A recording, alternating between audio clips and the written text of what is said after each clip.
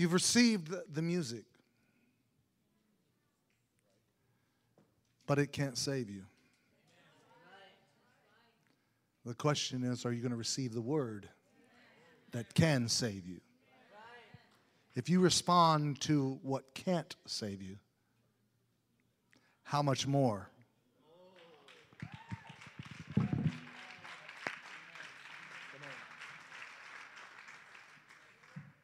How much more should we respond to the Word of God? I want to talk to you from this subject today, private identity. Private identity. It is important for large corporations to identify their supplies in case of a theft. The property value may be small, but it's important for them to be able to trace the stolen stuff and prove ownership and secure a conviction. In England, the railroad companies have an interesting way of making all their rope. In every foot of it, at the cordage factory, is twisted a single colored strand. This is not much thicker than a pack thread and not noticeable until the rope is cut. But then it furnishes the most damaging proof and cannot be removed without destroying the rope itself. Each English railroad company has its own private identification mark. One may be red, another green, blue, and so on, and etc. But it's how they trace their property. All humans have the same genes arranged in the same order. Now get this. All humans have the same genes arranged in the same order, and more than 99.9% of our DNA sequence is the same. But the few differences between us are enough to make each one of us unique and one of a kind. God made you different than me. And God made me different than you. Why? Because He wants us to have our own private identification. Why did He do this? Simply because He gave us this private identification so that we can have an intimate relationship with us. So what I'm going to get out of today is not necessarily what you're going to get out of today. Because God's going to show up for Rob differently than He's going to show up for Brother Bartlett. I need you to understand, it's very private. That's why you don't know where I came from. And I don't know where you came from. But I am telling you today that God wants to meet you at your need.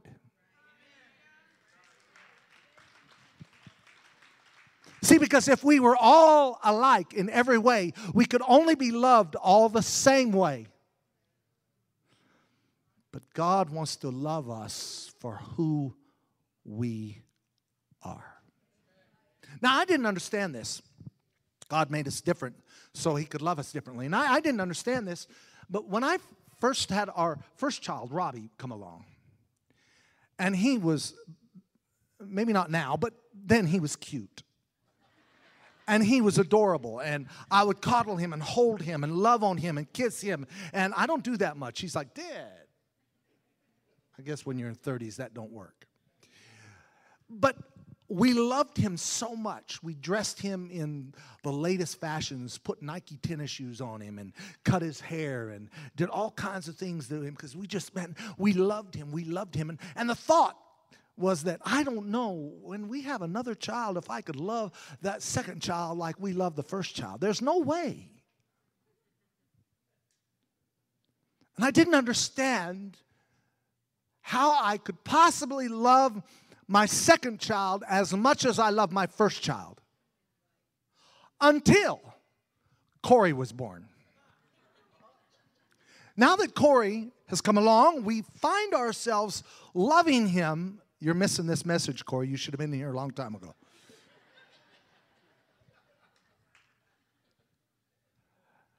That we love him as much as we love Robbie, but we love him differently than we do his oldest brother, Robbie.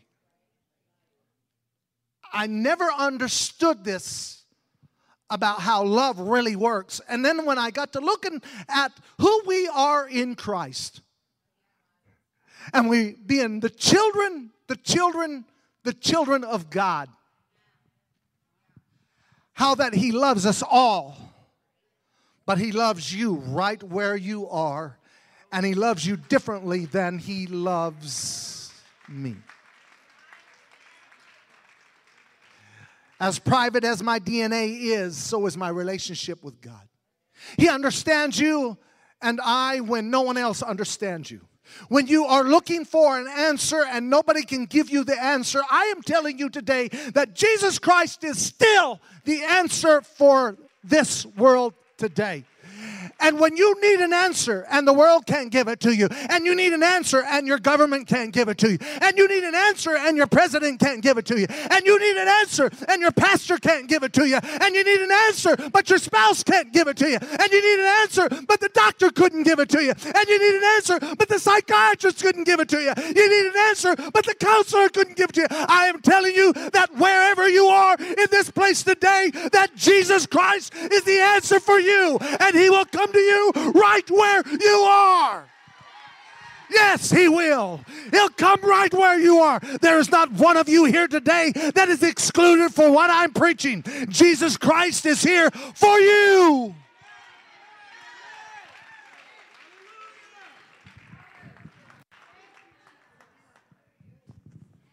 He loves you. Underscore. He loves you. I don't care what everybody else is saying. I don't care how many churches you might have been kicked out of.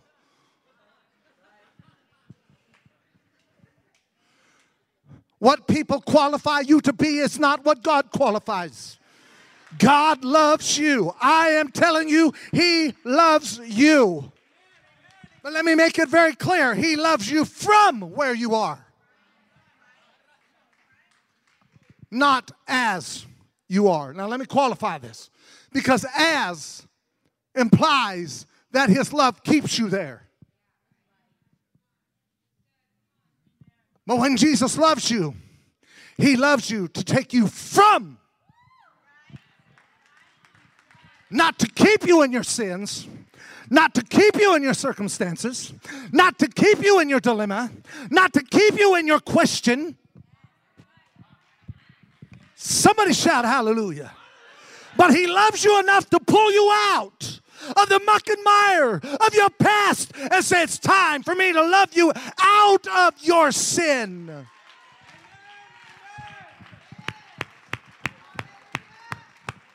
Let me just say, however far you have gone is not too far from God. David, who was the king over God's children, was walking walls when he should have been on the battlefield. Saw a married woman bathing and had lust in his heart. He stole her from her husband. His baby was in her womb. Lied and was full of deceit. He killed her husband. He was as evil could be. But then he writes Psalms 139:7 and says, "Whether shall I go from thy spirit, or whether shall I flee from thy presence?" David was suggesting that he had removed himself from God. But where I go, God will reach me. What I have done, God will forgive me. Amen. David was suggesting that he had removed himself from God. But where can I go? He said that your love will not reach.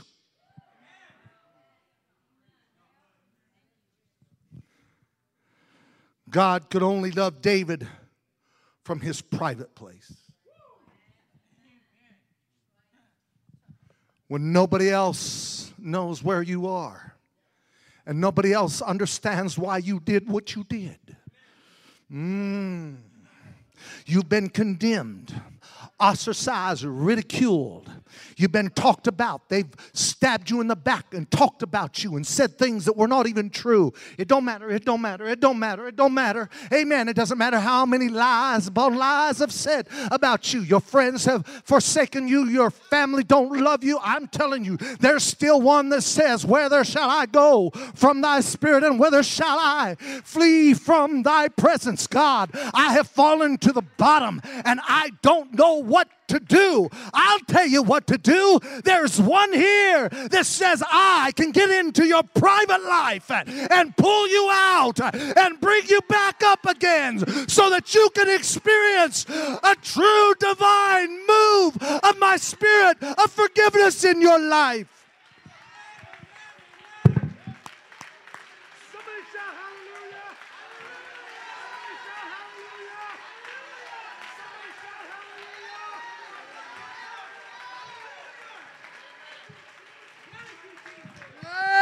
Hallelujah.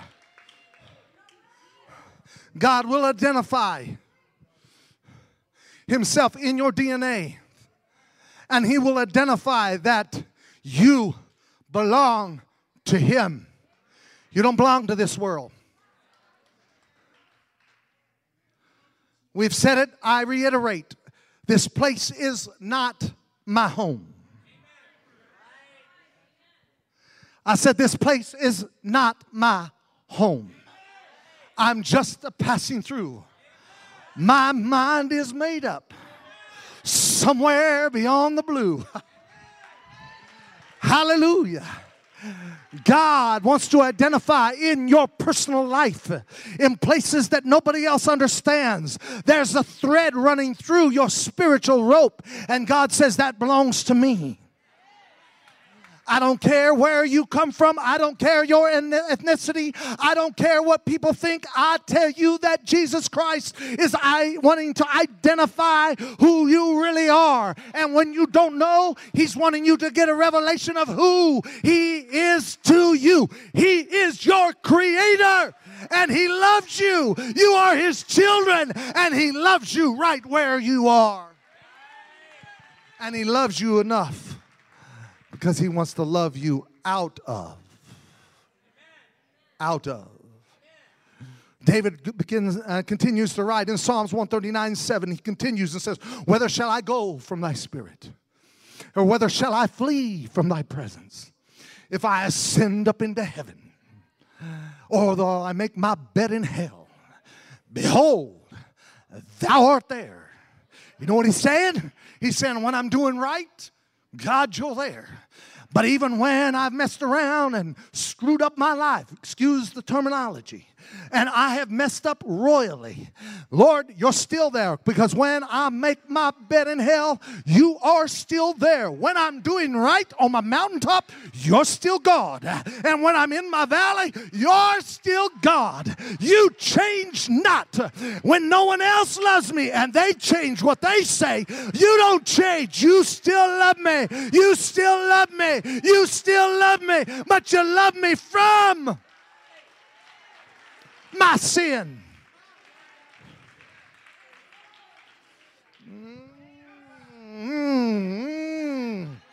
Yeah. Oh, I feel good in this place right now. I might just go to dancing myself before it's over. Amen. I feel like somebody's going to get a revelation of the delivering hand of God in your life. I believe he's getting ready to do something in your life unlike you have ever fathomed possible. Hey. Oh, yeah.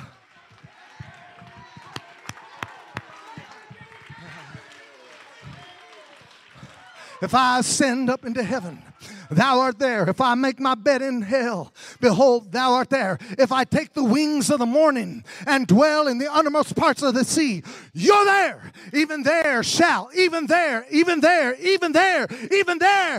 thy hand lead me. That's what David was saying. That's what David was saying after he walked the wall, saw a married woman and bathing in lust for her. That's what he understood, that even though he stole her husband and his baby was in her womb, he still could say, I have a God that will not leave me nor forsake me, but he'll always be there.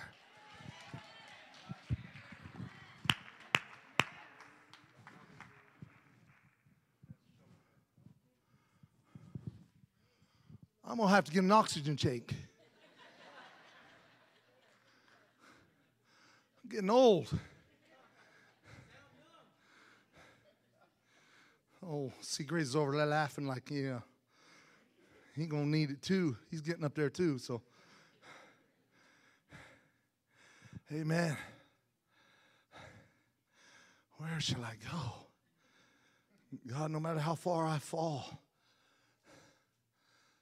Let me show you what it says in Acts 13:22 about David.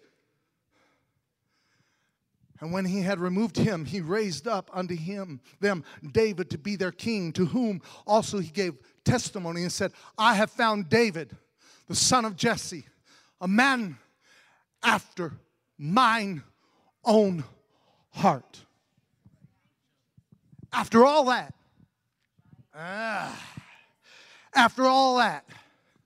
you say, well, I'm not sure I should go to church. I don't deserve it. After all that, he said, man, I've gone too far. I've done things I know I shouldn't have done. And I'm not going to be a hypocrite and go to church. One person said, well, I'm not going to go to church and sit by that hypocrite. And the pastor said, well, you better go to church and sit with that hypocrite so you don't have to sit with that hypocrite in eternity. Why don't you just come to church anyhow? Why don't you just show up anyhow? If you understand anything about my God, his grace is sufficient. I don't care if you fell on your way to church. He'll pick you up. It doesn't matter all of the sins that you have accumulated in your life. He says, I am big enough and my grace is sufficient for thee. I can do what man cannot do.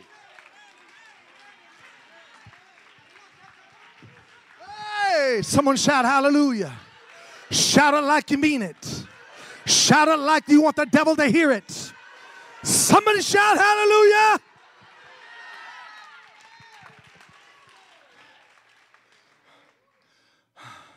I struggled with this for a long time.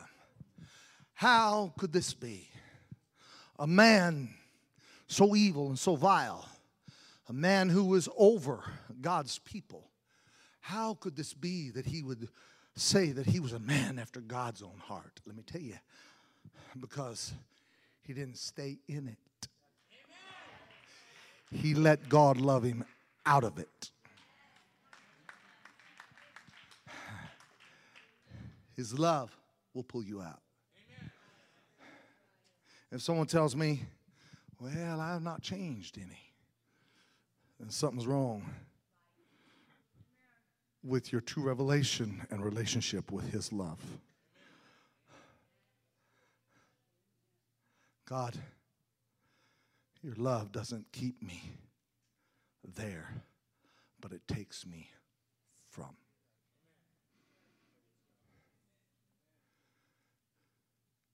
Man, I've got the devil on the run right now. I got the devil on the run, and he's trying to say, hey, man, have mercy. I don't care. I'm going to kick you upside and one down the other, and before I'm done, you're going to wish you hadn't showed up at church. Maybe I ought to say this, though. The devil's more faithful than a lot of people. Well, I shouldn't say that. I'm sorry. We've already kicked him out a long time ago, so.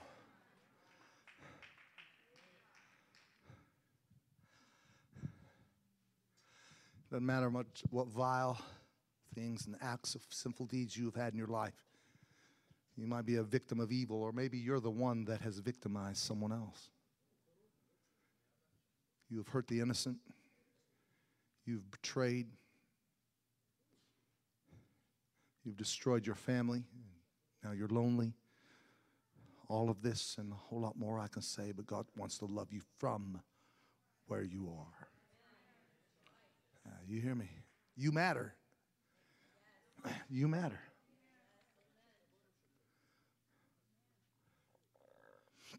You matter to God. Luke 12:6 even says this. Jesus is speaking, and he says this. Love you, buddy. He says, are not 5 sparrows sold for 2 farthings? And not one of them is forgotten before God. Right here he speaks of the value of creation, what he makes. He's talking about 5 sparrows are sold for 2 farthings, and not one of them is forgotten before God. And they may seem insignificant, but not to God. Sparrows are as small, and as small as they are, he's saying they have value. And there's not one sparrow that will fall from heaven that he does not see. Let me give you a riddle. If a tree falls in the woods and no one is there to hear it or see it, did it fall? You know why y'all so quiet? Because you don't even know what kind of answer I'm going to give you.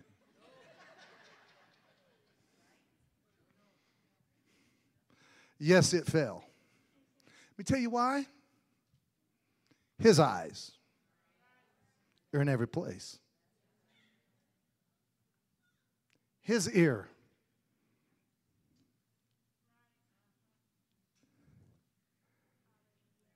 He can hear all and he can see all. Just because nobody else sees it, God sees it. Don't play with yourself and think just because nobody sees it and nobody hears it doesn't mean it didn't happen. Honey, you know what's going on in your heart. You know the reality of your life. You know, and it's not just that you know. God knows not only what you say and what you did, he knows your intent. Yeah. He knows what's going on. So yes, this fall, that's all that matters, is that God was there. He hears it and he sees it.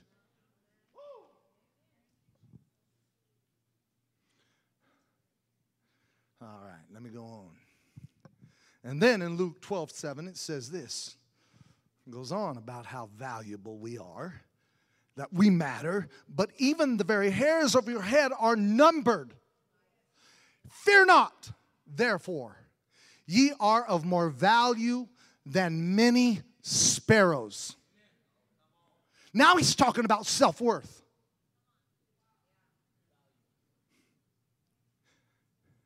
It was a question to them about their self-worth. I need you to know how I feel about you so you can know who you are, so you can feel better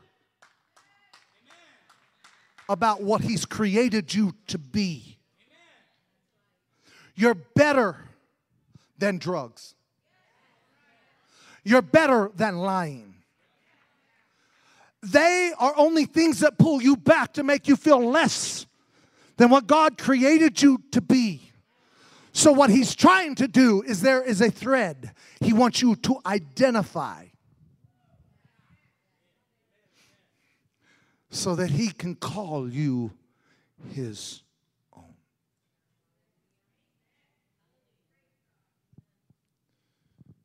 Luke 12:8 says, also I say unto you, whosoever shall confess me before men, him shall the Son of Man also confess before the angels of God.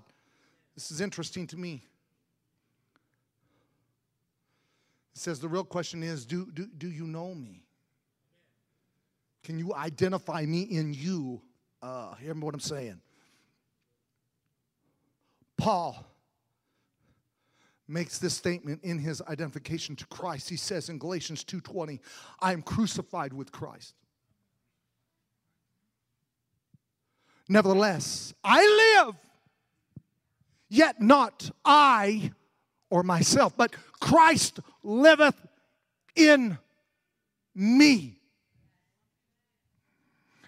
The life which I now live in the flesh, I live by the faith of the Son of God, who loved me and gave himself for me.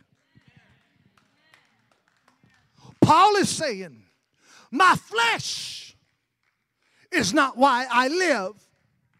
My desires is not why I live. But it's Christ that liveth in me. So all of my flesh and all of my desires say, Lord, what do you want me to be? Thus he is saying, in your DNA, I have created in you to have a true divine relationship with Jesus Christ so you can know who you are. And you matter. Every sparrow, every hair that God has created, he has created it with worth. Are y'all still with me? I'm just about ready to conclude. In the Old Testament,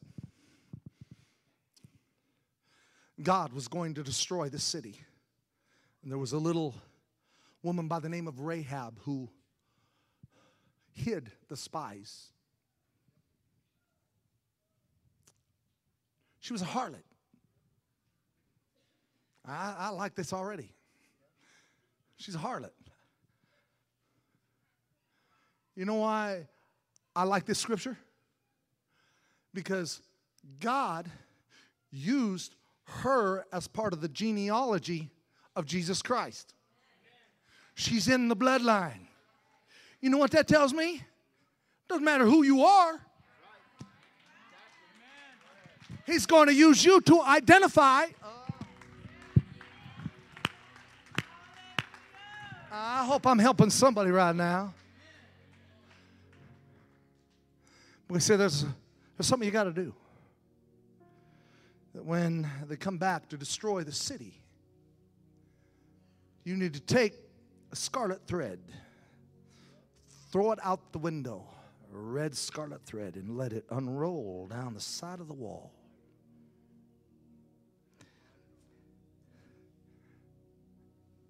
And when they come to destroy the city, and judgment comes upon the city, there's one little place in the city the little harlot lives. He said, every one of you that look upon her house and see the scarlet thread, you leave that place alone. You leave it alone. And Rahab, I can only imagine how she was going from house to house, getting all of her family, said, we're having a party at our house tonight. It's going to be party in Pentecostal style. No liquor, no booze. No drugs, no token. No needles.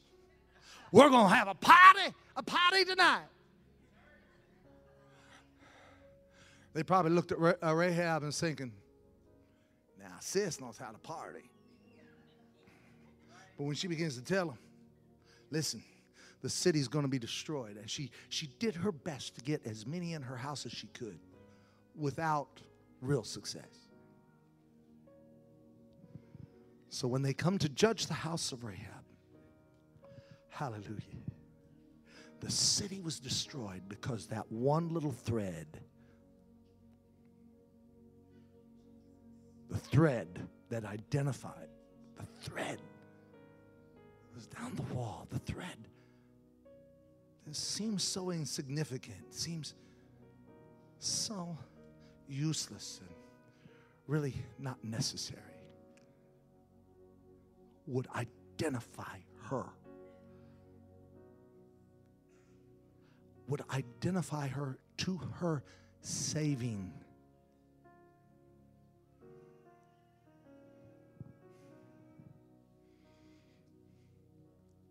Jesus Christ was delivered to Pilate.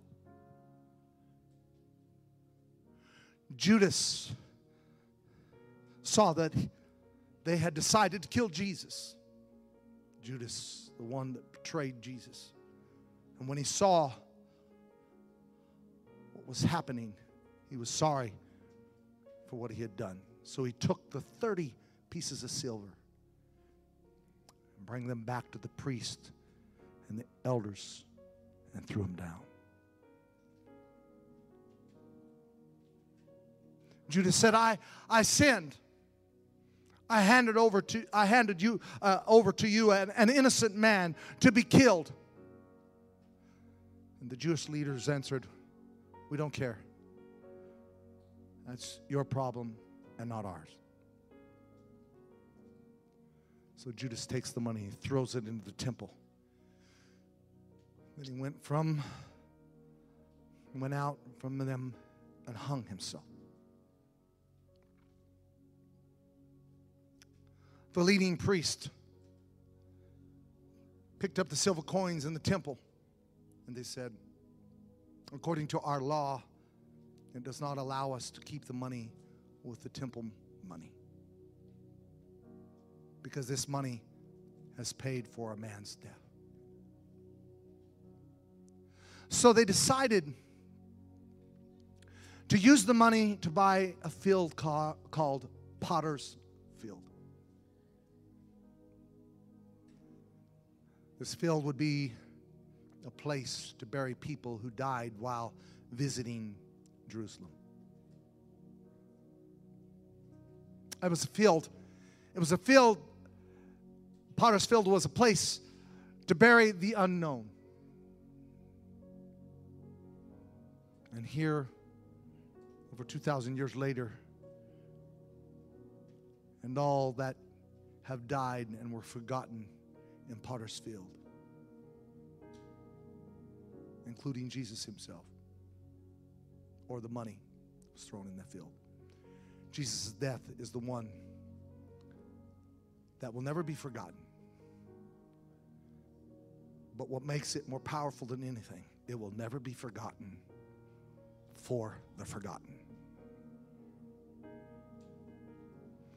When everybody else forgets those that are buried and all of the unknown that are buried in Potter's Field, the money was blood money. And that blood money purchased you.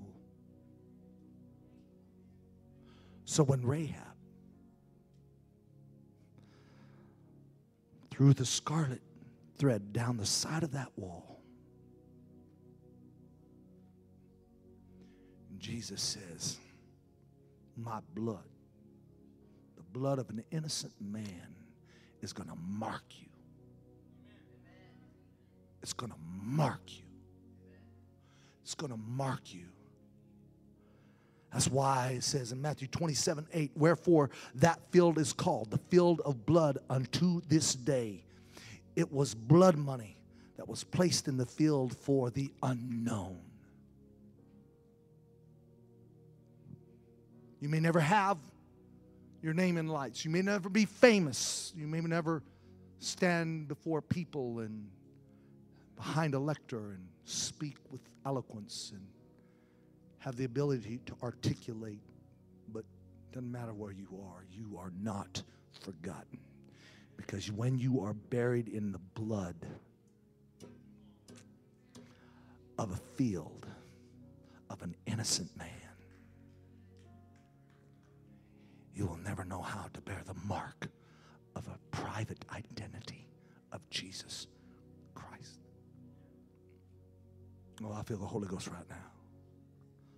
They say that blood is a rare fertilizer. They tell me that the bit of ground in Belgium called the Waterloo bears each spring a crop of rare forget-me-not. That ground had very unusual gardening, plowed up by cannons and gunshots, sown deep with men's lives, worked, tilled, even so thoroughly by tilling and struggling feet, moistened with gentle rain of dying tears, soaked with the red life of blood. It now yields its yearly harvest of beauty.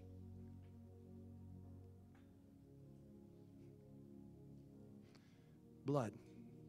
Hebrews 9:22 says, and almost all things are by the law purged with blood, and without shedding of blood is no remission.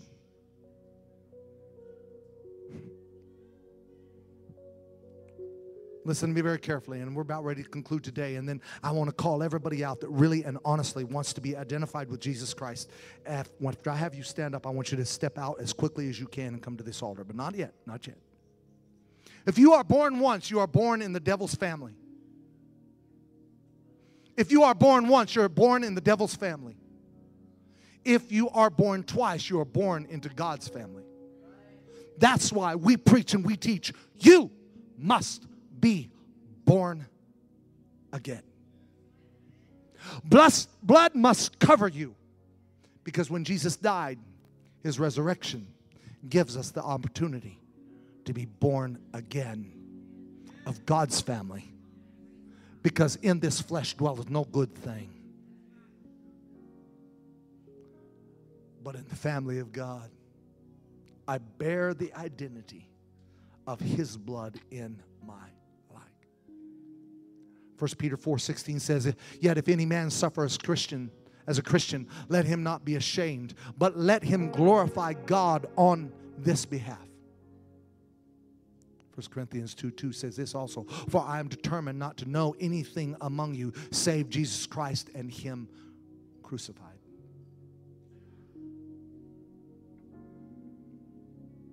I want you all to sit up real straight. Lean forward just a little bit. Okay, now I got you where you're going to listen to me. Morality may keep you out of jail. Keep leaning forward. Come on. Morality may keep you out of jail, but it takes the blood of Jesus Christ to keep you out of hell.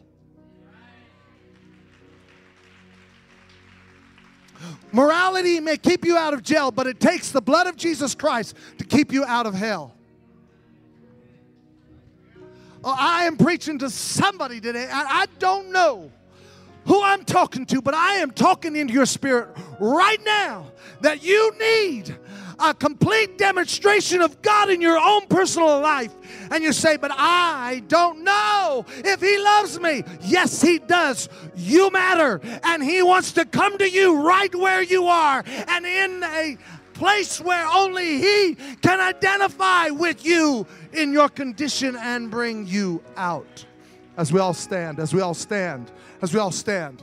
If you believe that your pastor has preached to you, and if some of you that are visitors here today feel like this pastor or this preacher has spoken into your spirit, as they begin to sing, I want you to get out from where you are as quickly as you can. Get down to this altar, scoot up as close as you can. If you want to be on your knees, get on your knees. If you want to stand, stand. But I'm calling you right now in the name of Jesus Christ. Come on, come on, come on, come on. Right now, brother. You were not hidden. Hey!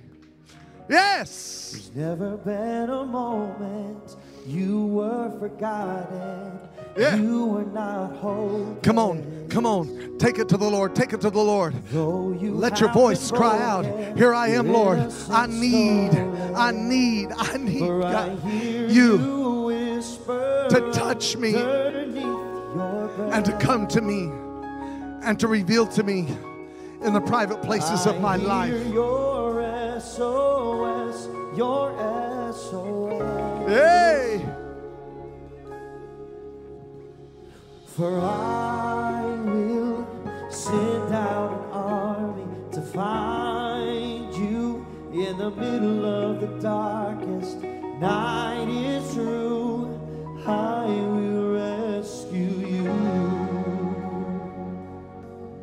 For there is no distance that cannot be covered over and over, for you're not defenseless. Yes, I'll be your shelter and I'll be your armor, for I hear you whisper underneath your breath.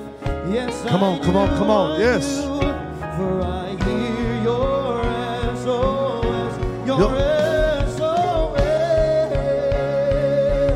Hear the Lord say that I will send out an army to find you in the middle of the darkest night it's through. I will rescue you. I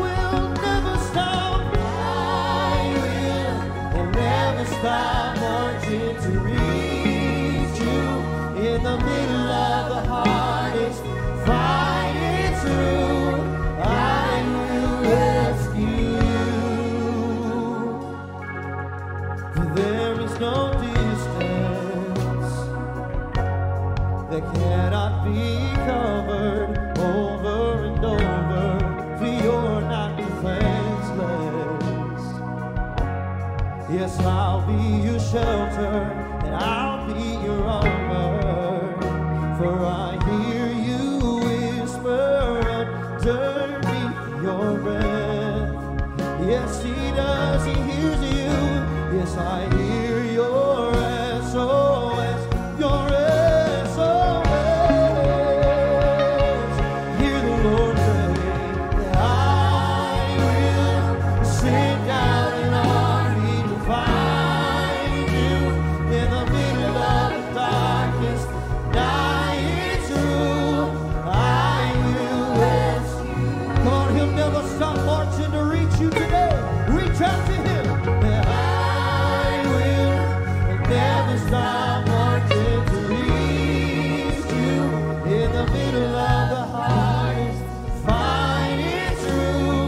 I will rescue you. For there is no distance